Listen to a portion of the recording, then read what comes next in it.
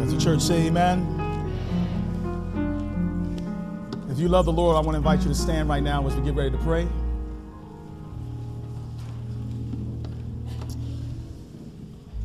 Let's bow our heads. Father, first we want to thank you so much for loving us first. We love you because you first loved us. And so when we hear a song that talks about how we love you, we just get excited because we got reason to love you. You've been too good to us. We're not worthy, and I can't wait today, Father. You know I'm anxious to tell what you've told me to your people. And I ask, God, that you will help me now, that I will be hidden by the blood of Jesus Christ. Fill me with the Holy Ghost. Fill us with the Holy Ghost now, that we might be able to understand what, in fact, thus saith the Lord is for us. Help us, God, right now, in the name of Jesus. And all God's people said amen, and amen. As you remain standing, we'll go to the text of Scripture, Matthew 5 and verse 1. It's on the screen. While you're standing, ushers, there are some handouts that I want to put in their hands today. Brothers and sisters, I am geeked about preaching this sermon today. On Tuesday, I was ready for Sabbath to be here. Yeah. Hey, look, we're going to take a little time today. Yeah. Okay. Matthew 5 is our text of Scripture. But I dare say that this is probably, I know preachers say this all the time, this is the most important spiritual lesson you can learn. You're about to learn right now. Most important spiritual lesson you're going to learn right now.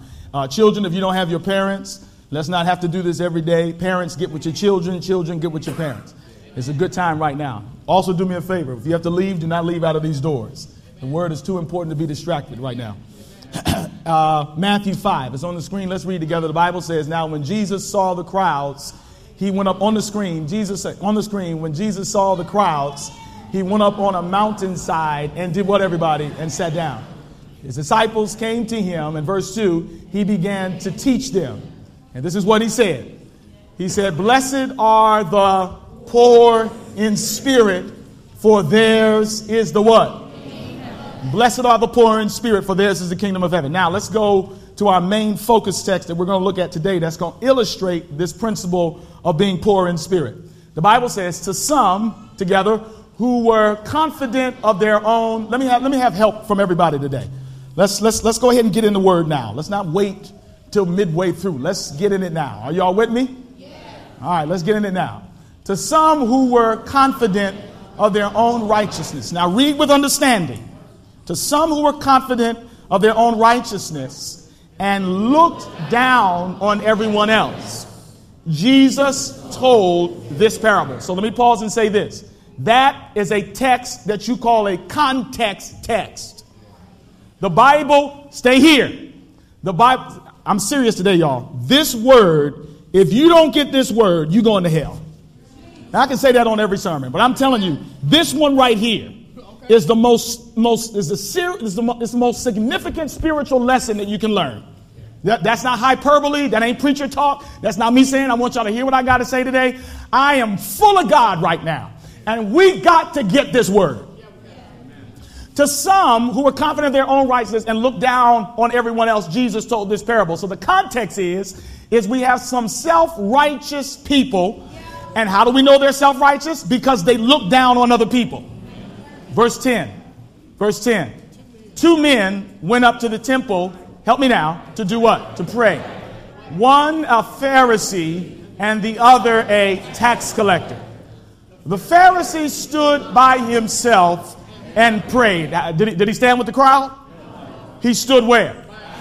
By himself and prayed, and listen to his prayer. Let me read it to you. God, I thank you that I am not like other people.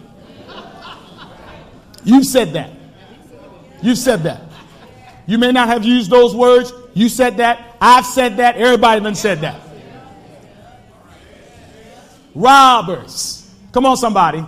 Evildoers. Adulterers. Or even like this tax collector. So in his prayer, he opens his eyes and looks over and finds, I'm glad I'm not like him. Oh, God, help me today.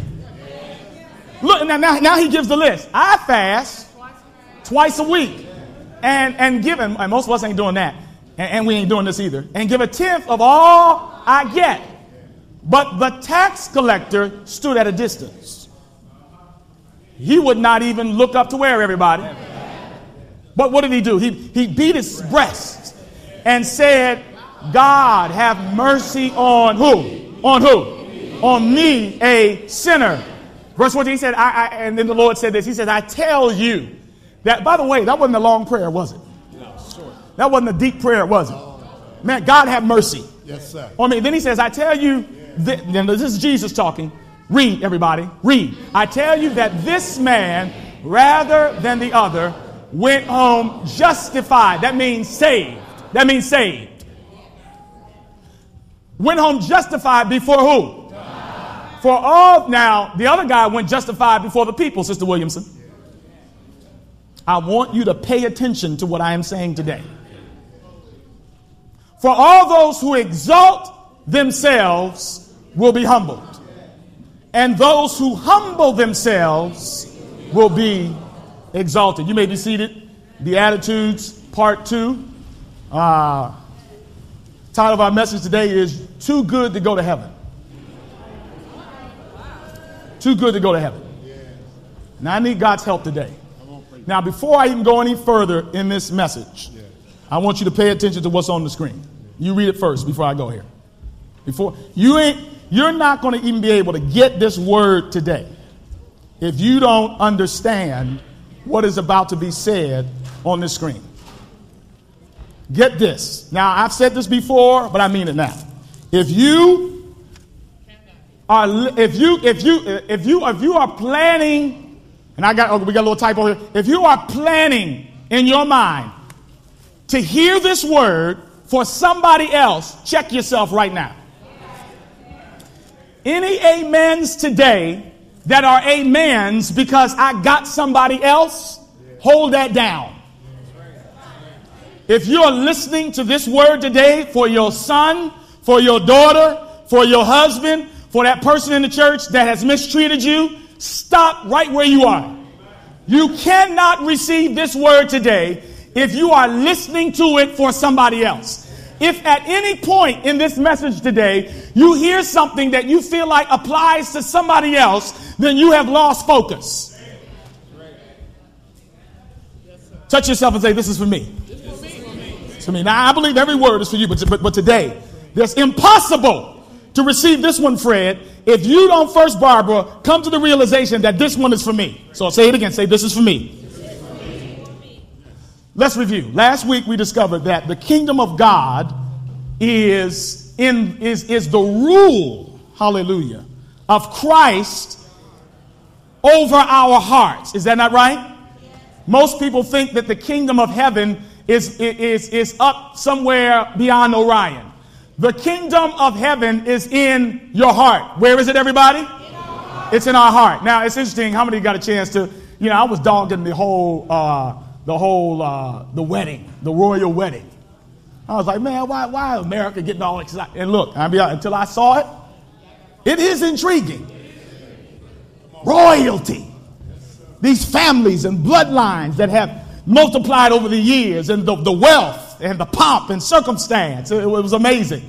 I actually watched the wedding ceremony, one of the very spiritual wedding. A lot of scripture and very Christ-centered. But the kingdom that I want to talk about today, first we have to discover is that you cannot understand the Beatitudes, what we're teaching today, if you do not understand what it means to be a part of a kingdom. In other words, in the United States of America, I told you we're not in a kingdom. A kingdom is where the king has absolute authority and rule. This is not a democracy in the spiritual realm. You do not negotiate with God. What God says goes. Are we clear on that?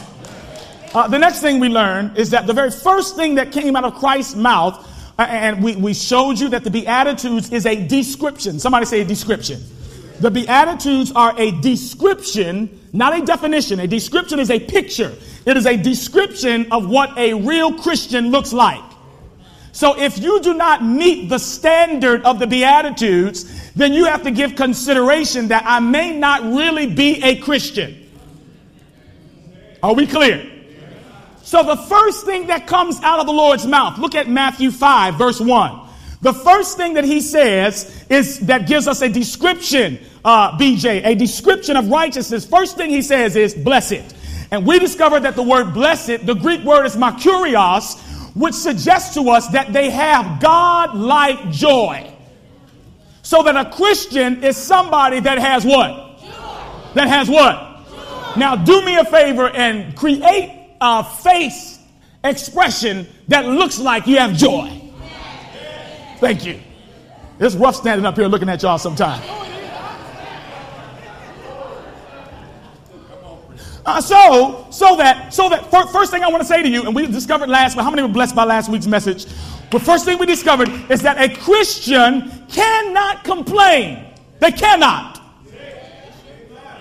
They cannot complain because they know that God has been good, and because they have God's presence, they have joy. Joy is the result of the presence of God.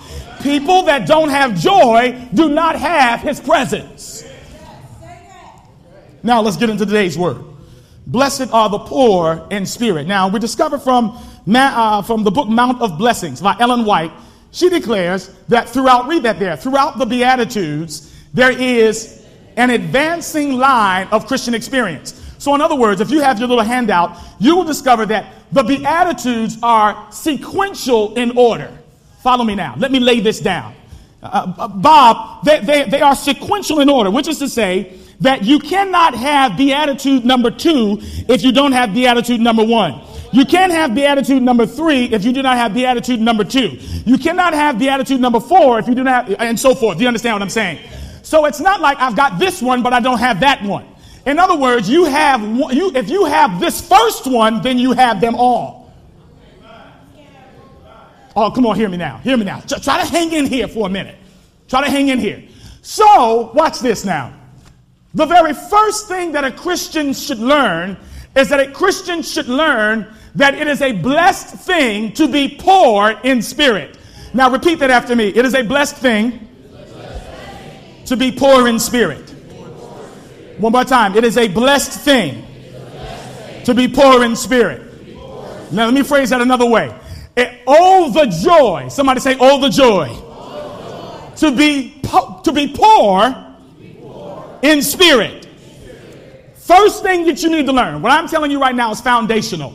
This is the first great spiritual lesson to be learned.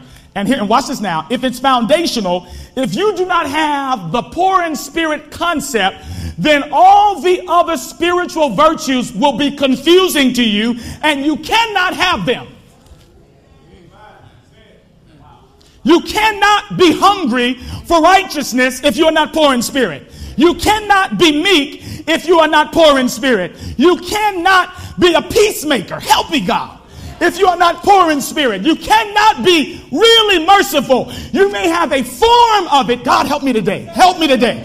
You may have a form of it, but you do not have the power of a real relation. The first thing that you must know is you must invite in your heart the attitude. Somebody say attitude today.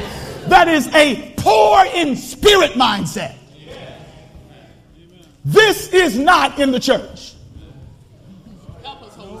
By and large, if there are 10 members, there might be one of them that has this. And I say this, and I'm not saying that the one is me.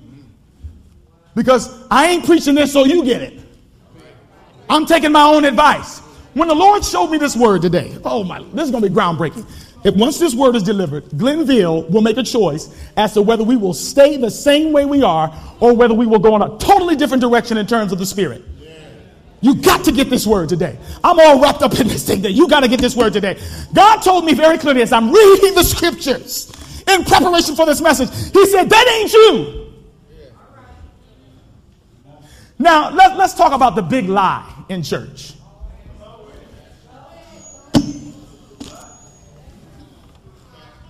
So go ahead and be honest today. I'm about to take all my spiritual clothes off today. You cannot, hear me now. Entrance, I need a chair. Somebody give me a chair. Entrance into the kingdom. Somebody say entrance into the kingdom. Entrance into the kingdom must begin first with being poor in spirit. Mary Conwell, if you are not poor in spirit, then you have no entrance into the kingdom. Because it's first. Somebody say it's first. So it's just, if I must start with this before I get entrance. In other words, I get no access into his presence unless I first invite the mindset of being poor in spirit. Now here's the big Christian lie. Let me read this. Confession of sin in our churches most often comes from those who are just being saved. Hold on for a minute. Help me, Lord. We hear stories as the equivalent of the before pictures in liposuction ads or, weight loss ads. For example, all the detestable flag hanging out over, or flab hanging out over the edges of the ill-fitting bathing suits. And they say, before. Y'all don't want to laugh. And then they show you that other photo. The assumption is that the rest of us have had all the sin sucked out of our abs and buttocks and are currently enjoying our slim, trim afterbodies. So this is the thing. When you first join the church, Sister Poole, it's okay to confess sin. I remember I told you I was in a church and a new members do this stuff. A new member got up and says, pray for me, church, I got a sex problem. And psychologically, we say to ourselves, and they were very uncomfortable with that, but we say, well, she's new. As she begins to grow, she will, now, I'm undo a false doctrine that is resident in the church. See, the longer she's in the church, the less sin she will have. Wrong! And look, this is why there is so very little confession of sin in the church. Because, and see, I can't stand us sometimes. Me too. You know how much it took me to tell y'all I like corned beef sandwiches? For real. Yeah, because a preacher, an Adventist preacher, is not supposed to like red meat. And for me to throw that out, when I told you that I had, God gave me victory over pornography. Preachers are supposed to be more spiritual. And so here's the big lie. The big lie that we like to believe is that we have spiritual superstars in the church. And so this is what we do. When a superstar falls, then we go into mode. Can't believe he would do that. With his beautiful family, and how could he? He was preaching to us every week, and at the same time, he was living this way. But the bottom line is, sometimes the best thing that can happen to a person and the church is when somebody gets exposed. Because it finally tells us that the stuff you had been believing in the first place was a lie. There are no spiritual superstars. Now, some of y'all ain't ready for this. I'm just going to throw myself out there. I used to tell folk, I like chicken. I don't really like beef. Can I be honest with y'all? I'm just going to put myself out here. Because I think we need to just make the place comfortable for folk to be honest. Because see, in the church, we are taught by behavior to pretend like we are holy. I remember my family, we used to be fussing and fighting and arguing in the car on the way to church. But when we got there, everybody would be like, praise the Lord, how you doing? Everything is well.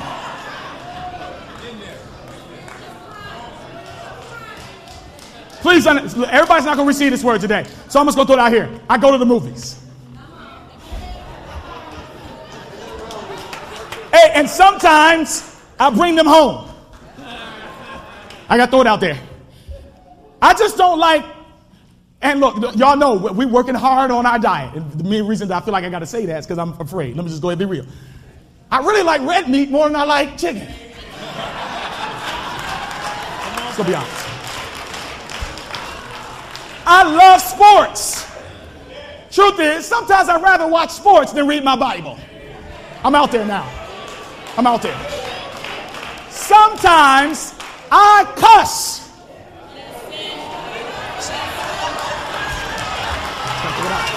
I'm just going to throw it out there. I'm just going to throw it out there. I'm not going to lie about it. Because, yo, look. I'm tired of us creating an environment in church that's not real. The bottom line is, some of us do stuff. Some of us say stuff. Some of us have been places. Some of us think thoughts. So since you won't, I will. I'm a man. Oh, it's about to get real uncomfortable now. I'm a man. No, y'all ain't hearing me now. I'm a man. No. Make no mistake about it. I'm a man. I like women. Can't get nobody to talk to me in here. Look, can I preach to you for a second? I like women. I love them too, man. And any man that's so spiritual that he tries to act like he don't like women. Now here's the problem. See, psychologically, I know what you're saying. You're saying, whoa, don't put yourself out there like that, Pastor. You'll understand. You understand it better by and by as we get through this word. You see, spiritual growth cannot happen in an atmosphere of spiritual denial.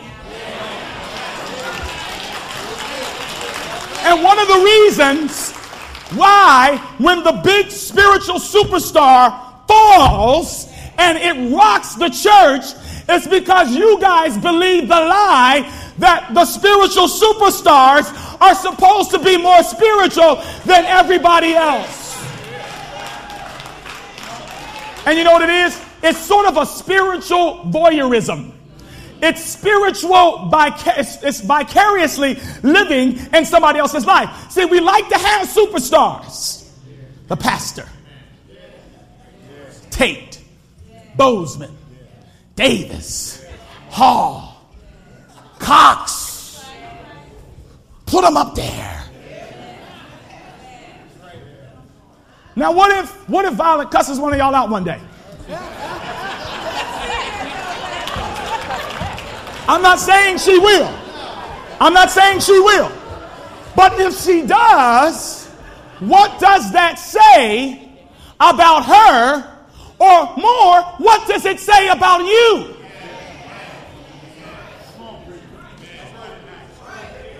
I'm kicking down the doghouse today and letting all the puppies out. I'm going to tell you this, and I'm not saying this to give myself credit, but there's a lot of preachers who ain't going to be this real with you today.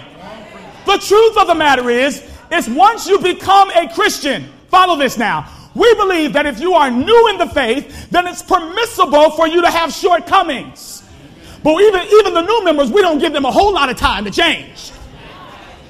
And our thought process is, the longer I've been in the church, then I should be shedding fat. Now watch this now. Nobody ever told this to you before. But that's a lie from hell. And people struggle more spiritually. See, many of you are thinking now, Pastor, you're giving license to sin. Spiritual things are spiritually discerned. That's all I can say to that. Now, again, I told you cannot receive this word today if you're listening to this word and you're hearing it for somebody else.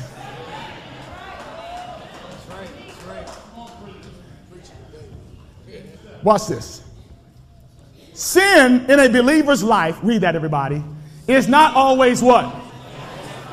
Nor is it always. Often it is what is simply revealed or brought to view because of the Holy Spirit's work. This is painful and rewarding. Now, y'all gotta get this today. What I'm saying, Sister Clopton, is that the closer we get to Christ, and I'm gonna give you scripture And I'm going to give you Ellen White and everything else you need after this. But the closer we get to Christ, see, we've been taught all our lives that the longer we're with Christ, the gooder we should be. Come on in here. You're supposed to be a good boy now. Now, I'm not saying you should be bad either. But notice now, when we fall into sin, a lot of times it's not willful disobedience or just flat out backsliding. What happens is sometimes God sets you up to fail so that you can see the stuff you couldn't see. Man, I didn't get that word. Get this word. Get it. Let me break it down.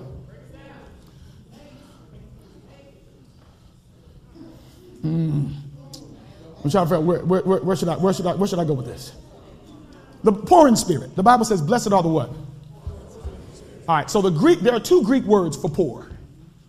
This is a good thing to write down. There are two Greek words for poor.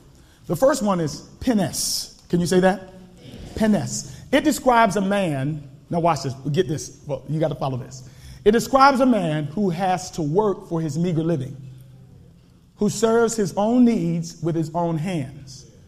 He's not rich, but he's not destitute either. So watch this now. When the Bible says, "Blessed are the poor in spirit," we can look at it one way where it says, the kind of poor person that is not destitute, he can work for what he has, but he's not going to be rich. He's not going to be wealthy. He'll just have a little bit, like most of us in here. He's a lower middle class person. But that's not the word that's used in this text. However, that's how most of us operate. We try to work and impress and hide and check the list. I did this, I did that, I've been in this long, I read that. Look, God, I'm good. But that's not poor in spirit. Watch this now. The other word that is used here in the text is, now this is a tough word, patokas. Can you say patokas? It describes absolute, abject poverty of one who through circumstance, watch that now, cannot make a living. They cannot make a living. And they are forced to do what, everybody? They're forced to beg. It means to crouch or cower. Continue. Penes describes someone who has nothing superfluous. They don't have a lot of stuff. But patokas, they have nothing at all. So let me give you a picture of somebody who is patokas, real poor in spirit. This is a person who, let's say they have a physical ailment like leprosy. They cannot work. They have to live on disability. You follow me now? And so the only way they can survive, somebody say survive. Please hear this now. The only way they can survive is if somebody else helps them. So to be spiritually, this is the Edmonds version of the Bible.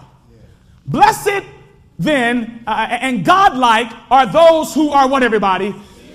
Spiritually poverty stricken, rock bottom broke, who are absolutely and completely destitute and have no other choice but to live a life of begging. Y'all missed it. Their hearts are spiritual slums, and they are so sick and spiritually incapacitated that they cannot work their way out of their situation. The only thing they can do is beg. What Jesus is saying is, blessed, the most, he says, blessed are those that are spiritually broke. Blessed are those that have no chance without God. Blessed are those that are so messed up, so wretched, so dirty, so filthy. Not folks running around here trying to act like they are, but the real folks who have come to an awareness, oh, that's the key word today, an awareness of their spiritual brokenness.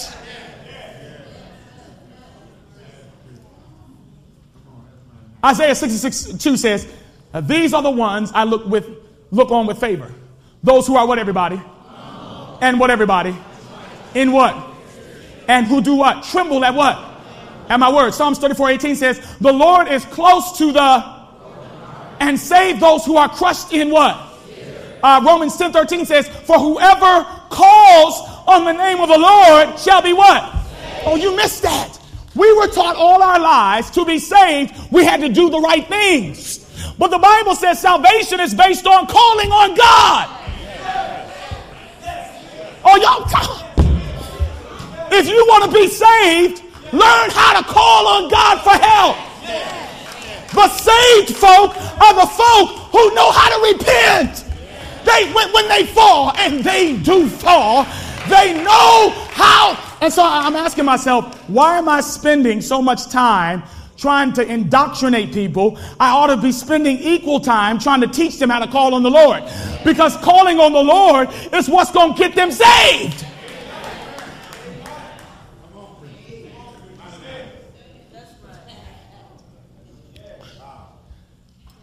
Listen to your girl. She says, humble your poor, proud, self-righteous heart before God. She says, get low. That ain't, come on now, that ain't in the church. A person that says they don't struggle with pride, you are sorely deceived. Ain't a breathing human being. You either A, you don't know what pride really means, or you're just deceived. I used to think I didn't struggle with pride. I would say, man, I'm proud of my humility.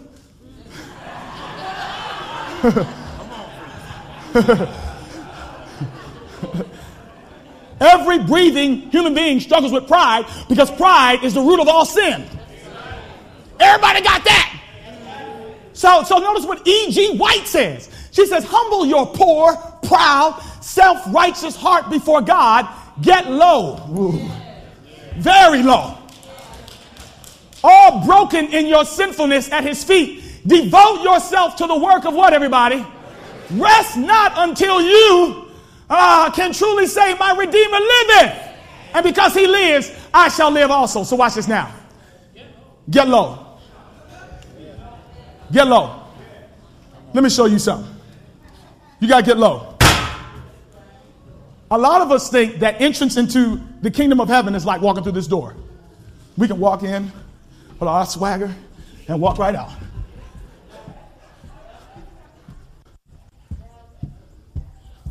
We could just walk around. The heaven's door is so big that it can take all of our arrogance. Somebody locked the door on me. Told me not to let nobody in. She said, I told nobody not to let him in, right?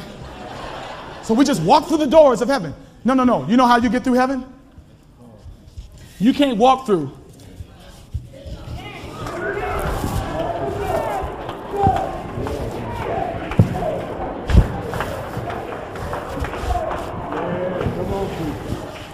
Come here, Dwayne. Come here, Dwayne. One of the things you discover, see, all this time you thought you were going to walk with, when the saints go marching in, your proud self. You're going to hell. Can't go in proud.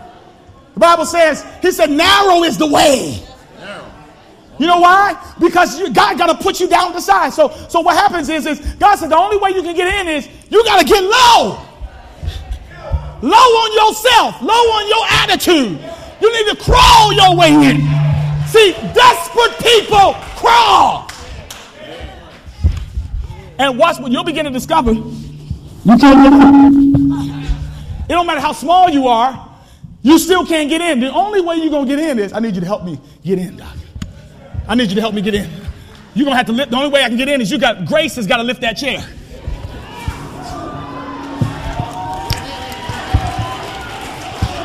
I'm fighting my way in. I don't deserve to get in. It's not my righteousness that gets me in. It's not my Bible that gets me in. It's not my diet that gets me in. I got to get poor in spirit. I got to crawl in. And the only way I get in is he got to help me. Go. Most of y'all think that you're going to get in like this. But see, we're too proud to even admit. See, nobody wants to look silly. So one of the reasons why we don't confess sin and be honest in church is because we don't want to look bad. But James 5:16 says, confess your faults to one another that you might be healed.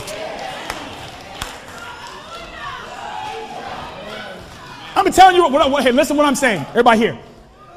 What I'm saying is there is an atmosphere in this church that actually hinders people from being saved. The minute you put somebody up here and expect them to be up here, you're wrong. You know why? Because you should never expect more out of others than you expect out of your... Now, watch this. Watch this. Watch this. Oh, now we're going to get in this thing. Are y'all with me today? Now we're going to get in this thing. So watch this now. Jesus said, to some who were confident of their own righteousness and looked down on everyone else. Now watch this. How do I know that I struggle with self-righteousness and pride? You look down on other people. For example, let me give you an illustration. If and this is just, if somebody came in here, was a transvestite, cross-dressing, let's say they had a sex change as well, and they had AIDS. Let's say they came here, and they just as flamboyant as they can be. We say in our spirit, I'm being honest about myself today. We say to ourselves, that's a shame.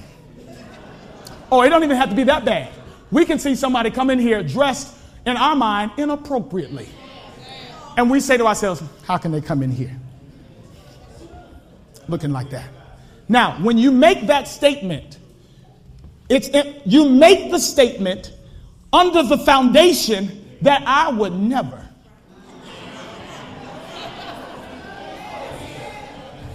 I would never do that.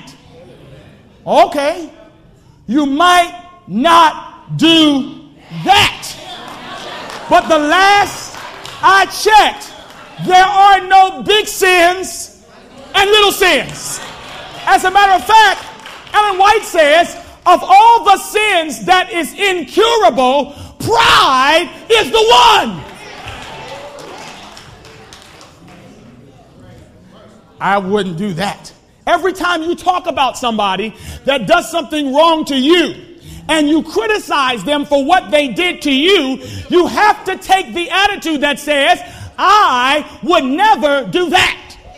And anytime you say, I would never do that, you have embraced the mindset of a Pharisee. If you've done that, put your hand in the air right now. Be honest up in here. Everybody has said, I won't do that. But the only way you can say you won't do that is I have to, come in here, Roscoe. The only way I can say I won't do that, whatever that is I've got to compare myself to him.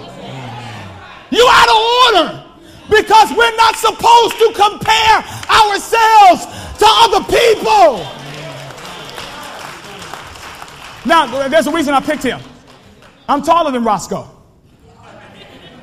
So I'm saying, look, he down there. The Bible says, it says those who are confident in their righteousness, they look down on others. So I could really be shorter than him, but because my mindset is that I'm bigger, I actually see him as less. Come here, Craig.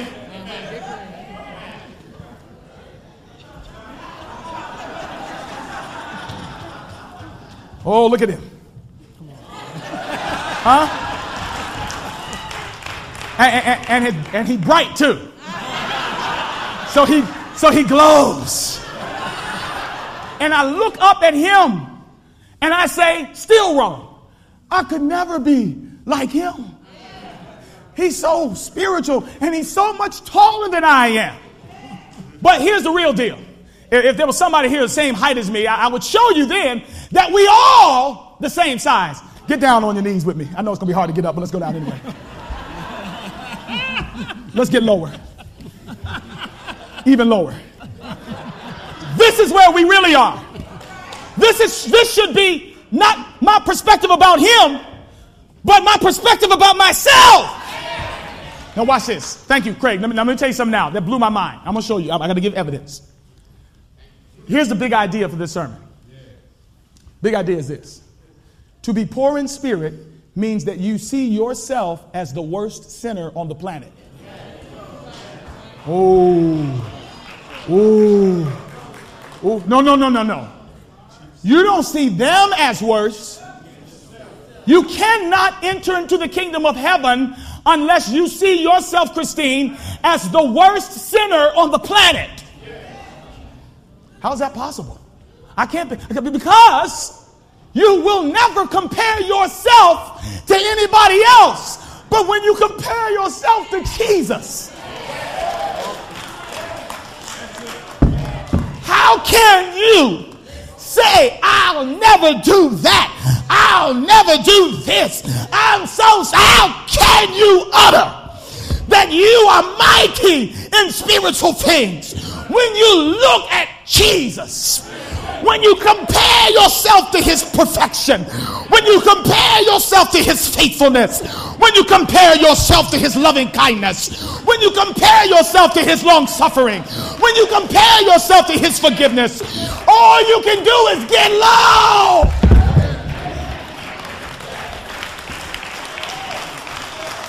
And doggone it, the problem with us is we think we're too good.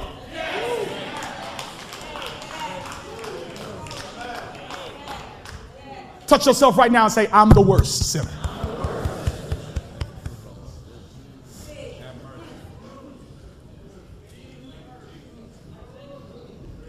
Let me. I'm just going to work where let me show you this. Let me show you this text.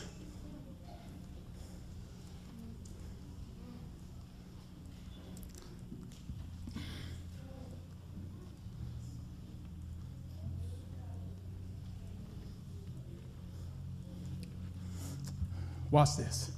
I'm going to come back to the story. Spirit of prophecy. The closer you come to Jesus,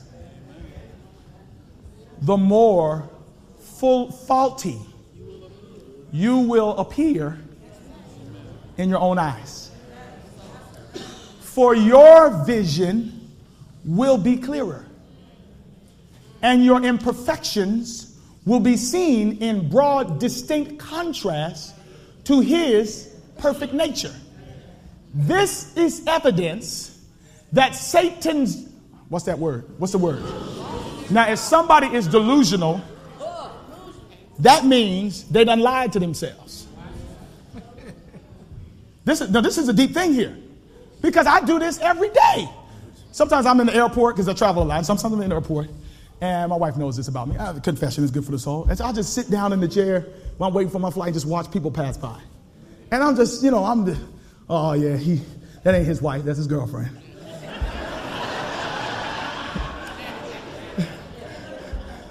You look at them bad kids. Oh, that boy got a little sugar in his feet, don't he? And you know what I've done? I have taken my black behind and moved God out of the throne. And I'm sitting now on the throne, looking down at everybody else. The only problem is, because I'm delusional, you know what throne I'm sitting on? I'm sitting on a throne that's in hell. That's right. That's right. But I'm so used to being there, I think it's heaven.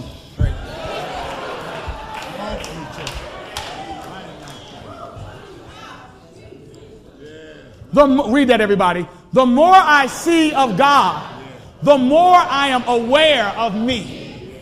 And so when we make these declarations, I know the Lord, I've been with God for a long time, I got a relationship with him. The first thing I want to ask them is how much of yourself do you understand?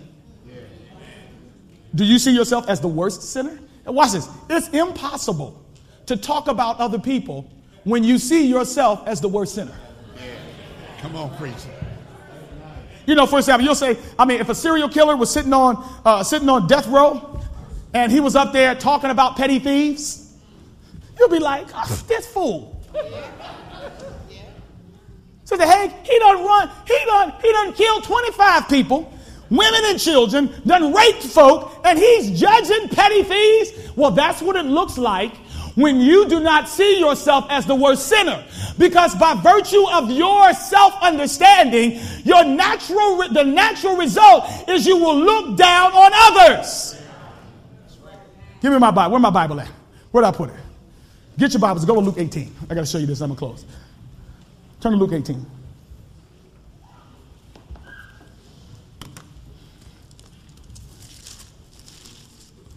Do you see why this is an important word?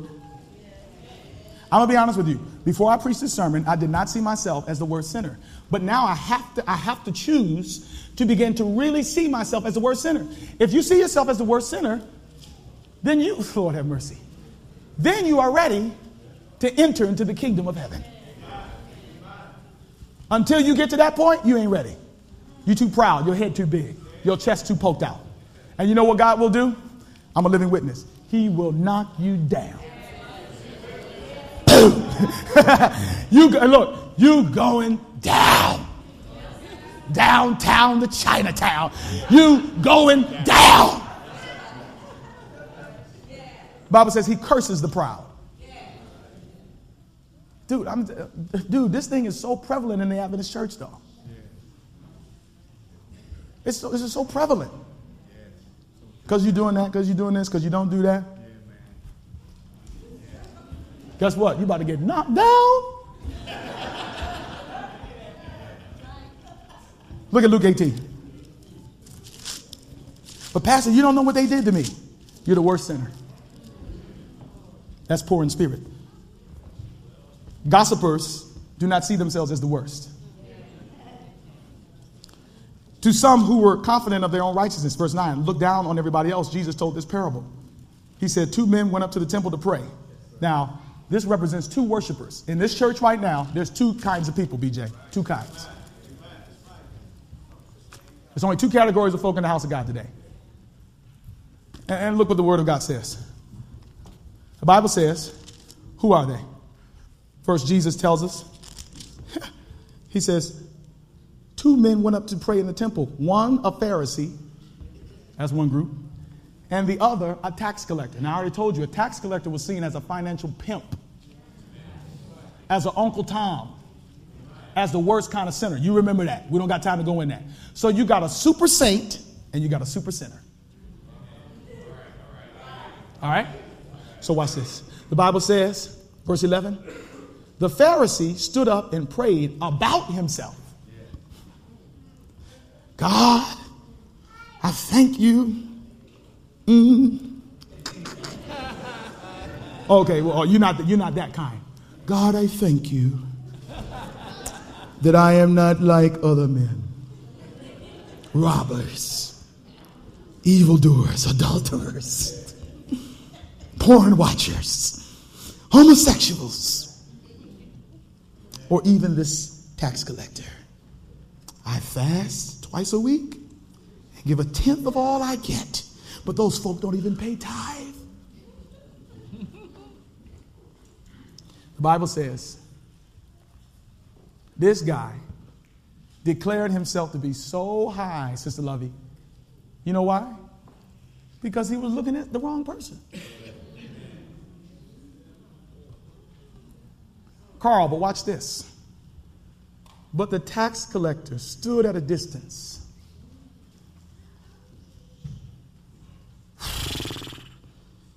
He would not even look up to heaven. See,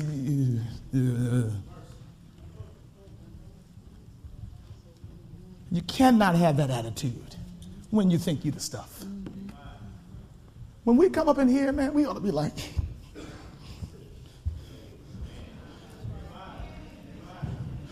now, poor in spirit doesn't mean low self-esteem. But guess what? Can I give you some news? There is no such thing as high self-esteem in spirit. You know why? Because let's be honest. If you look at yourself long enough, you will get depressed. Look, anybody that's talking self-esteem in the spirit realm, it's not theologically correct. The truth is, there ain't nothing to be happy about yourself. Come on, say amen, somebody. The only value we get in ourselves is through God. Look what he says. He said the tax collector stood at a distance. He would not even look up to heaven, but he beat his breast and said, God, have mercy on me, a sinner. Let me make this real. Before he came to church, he got high. Before he came to church, he slept with he came from the house that he was shacking up with the girl. Before he came to church, he robbed the liquor store. Before he came to church, he got high. Before he came to church, he lied on somebody. He bad. But he gets in there, he beats his breast, and look, he's not a new Christian. He's been in for a little while. Because see, all the old Christians, they don't come down for appeals anymore. Appeal back. Listen, the appeal is being made. Slide over, sweetheart. The appeal is being made, and the longtime saints just say, oh, they start praying for everybody else. Lord, where my son at? There go my son. Help him, Lord. And you know what God is saying? He's saying, get out of that seat. Come down here and fall on your, get low.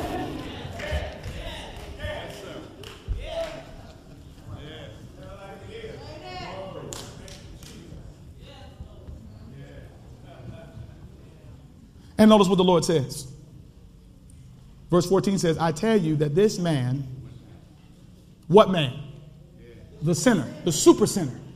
This man, rather than the other, the super saint, went home justified before God. For everyone who exalts himself will be humbled, and he who humbles himself will be exalted. I'm going to wrap it up with this. Look what 1 Timothy 1:15-16 says. Here is a trustworthy saying that deserves full acceptance. Now, this is Paul, y'all. Paul. He wrote almost the whole Bible. Ain't none of y'all wrote a pen. You ain't wrote an alphabet. You ain't wrote the letter A. This is Paul. Listen to what he says. He said, here's a trustworthy saying that deserves full acceptance. Christ Jesus came into the world to save sinners, of whom I'm the worst. There's your text.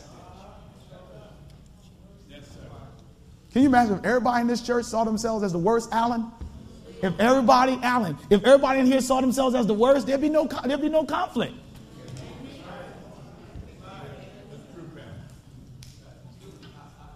He says, but for that very reason, I was shown mercy. If you don't see yourself as the worst, you won't receive grace. Oh, whoa. Did you hear what I just said? There are some of us who have never experienced the grace of God because we don't see ourselves as the worst. Whoa! And you do understand that you cannot be saved unless you have experienced grace.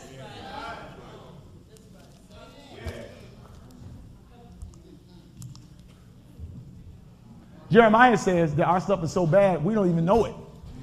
He says the heart is deceitful above all things and beyond cure. Who can understand it? So even the stuff that I do see. So this is what happens in your spiritual life. When you go, this is how you know you're going from one level to the next. So when I first become a Christian, I only see that I have a smoking problem. But when I go to the next step, I see I got an attitude problem too. And then I see I got a lust problem. And see, as the closer I'm getting to Christ, the more stuff I begin to see. Because a spiritual person is he does not cherish his sin. He is aware of it.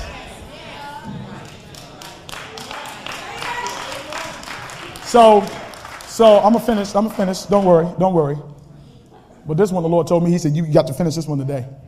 Because they walking around here. He said, you and your members walking around here like y'all are God's gift to the world. Sit down and get low. Because good people can't go to heaven.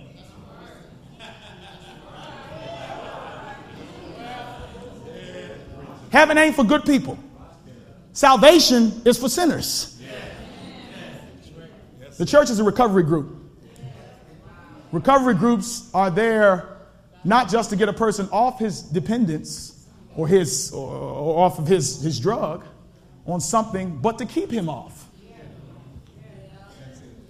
And so this is why I begin to understand this now, that addicts never say that they're cured. And we need to start doing that in church. The first thing we need to do is say, hello, my name is Myron and I'm a sinner. Because I'm always going to be a sinner. Listen, see, experienced addicts know that they are never really cured, meaning they are fully aware of the outside risk of succumbing to their addiction. See, in other words, it's an attitude that says, see, the Bible says, to him that thinks he stand, take heed lest he fall. Look, I have not looked at porn in 4 years, but guess what? I got my settings set on my computer to strict. Oh, yeah. Oh, y'all don't want to pray with me now. Oh, you didn't want to hear that, did you? Oh, yes, I do. Because I'm not going to ever I'll never do that. Now, that may not be your thing. I don't know what your thing is. And you don't got to worry about what I'm doing in my office. You know why? You know why? Because that's exactly what I'm preaching against. You figuring out what somebody else is doing. What you need to be worried about is what you're doing. All these spiritual police riding around in their police cars. Pull over. You're not paying your tithe. Here's a ticket. And have y'all seen some of these police officers arrest themselves?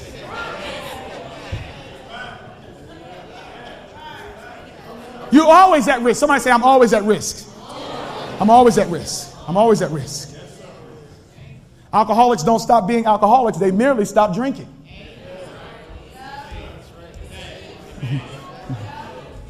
Yeah. I'm still a liar. I just don't lie anymore. I made a choice. Hey, but guess what?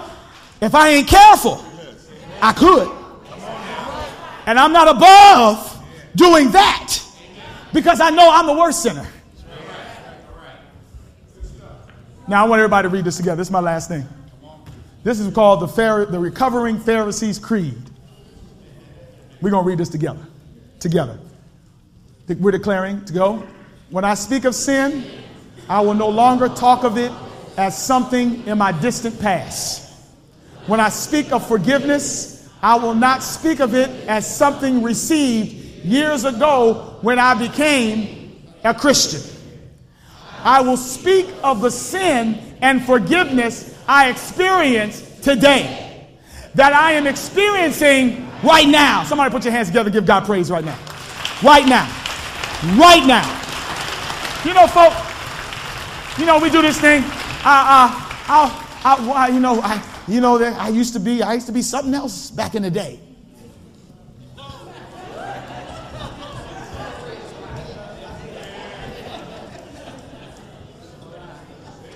Oh, we love that testimony. I once was lost, but now I'm found. Yeah, you done found that you got more junk in your life.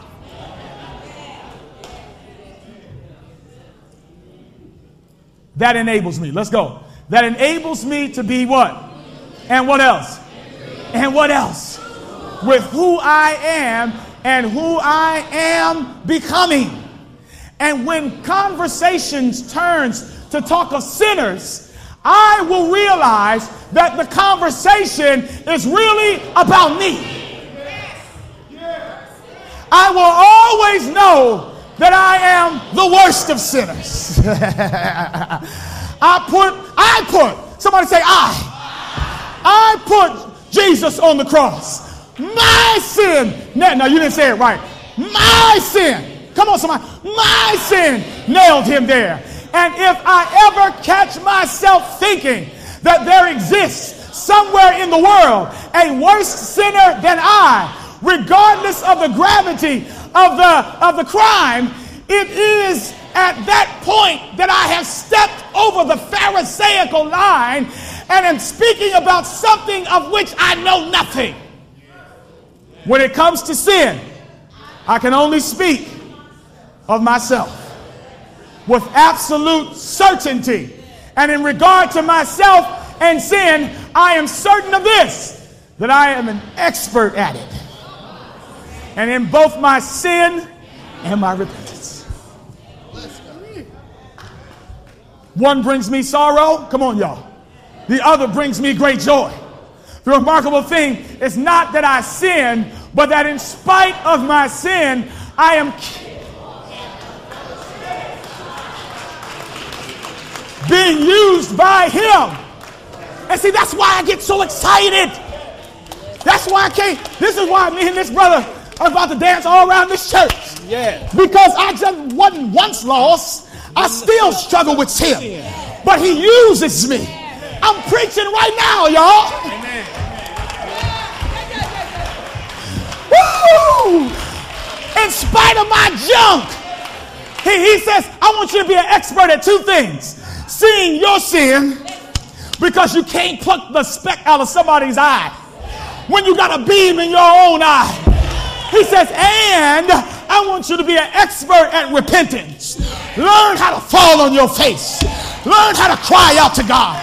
Learn how to say, create within me, oh God, a clean heart and renew the right spirit in me. And I just don't say it 20 years ago, but I say it today, and I say it tomorrow, and I say it the day afterwards, because I know one thing is for sure.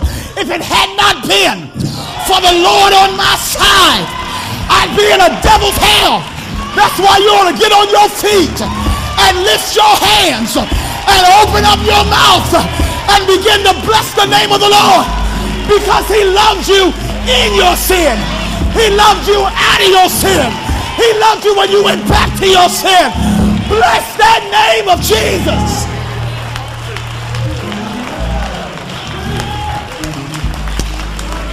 Get low.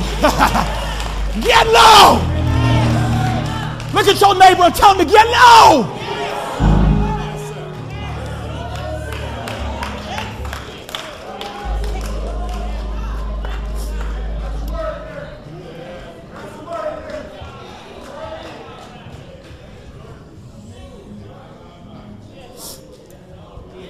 Thank you, Lord, for this word. I'm the worst. Y'all forgive me. I'm the worst.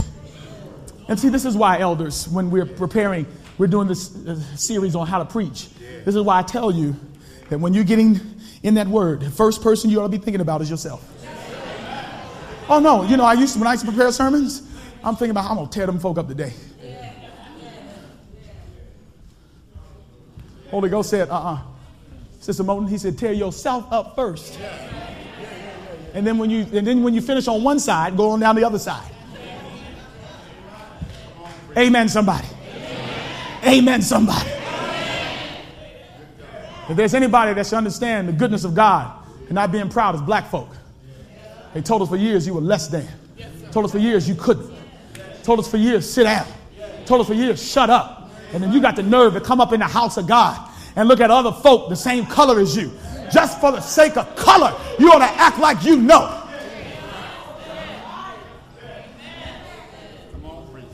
I'm not done.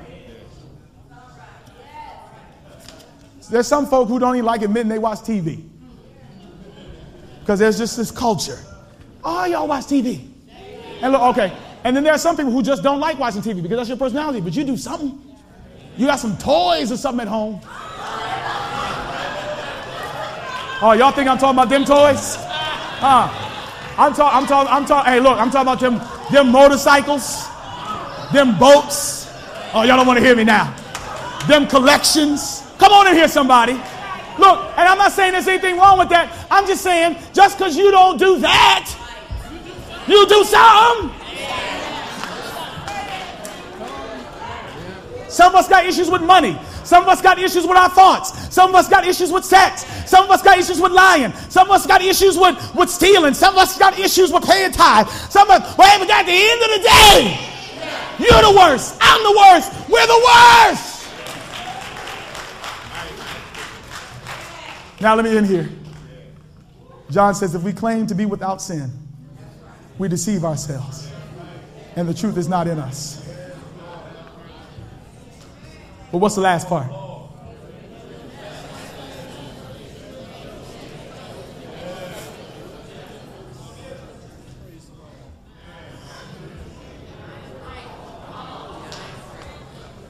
How much unrighteousness?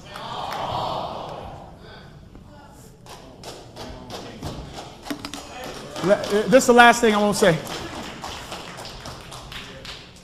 Y'all don't understand sanctification. Justification, sanctification, and glorification. Some of y'all act like y'all been glorified, but you still been sanctified. Justified means that God sees me as saved, even though everything in my life says I'm not. Sanctification says I'm going to work with you, but while I'm working with you in your mess, I'm going to represent you before the Father. And then when I get back,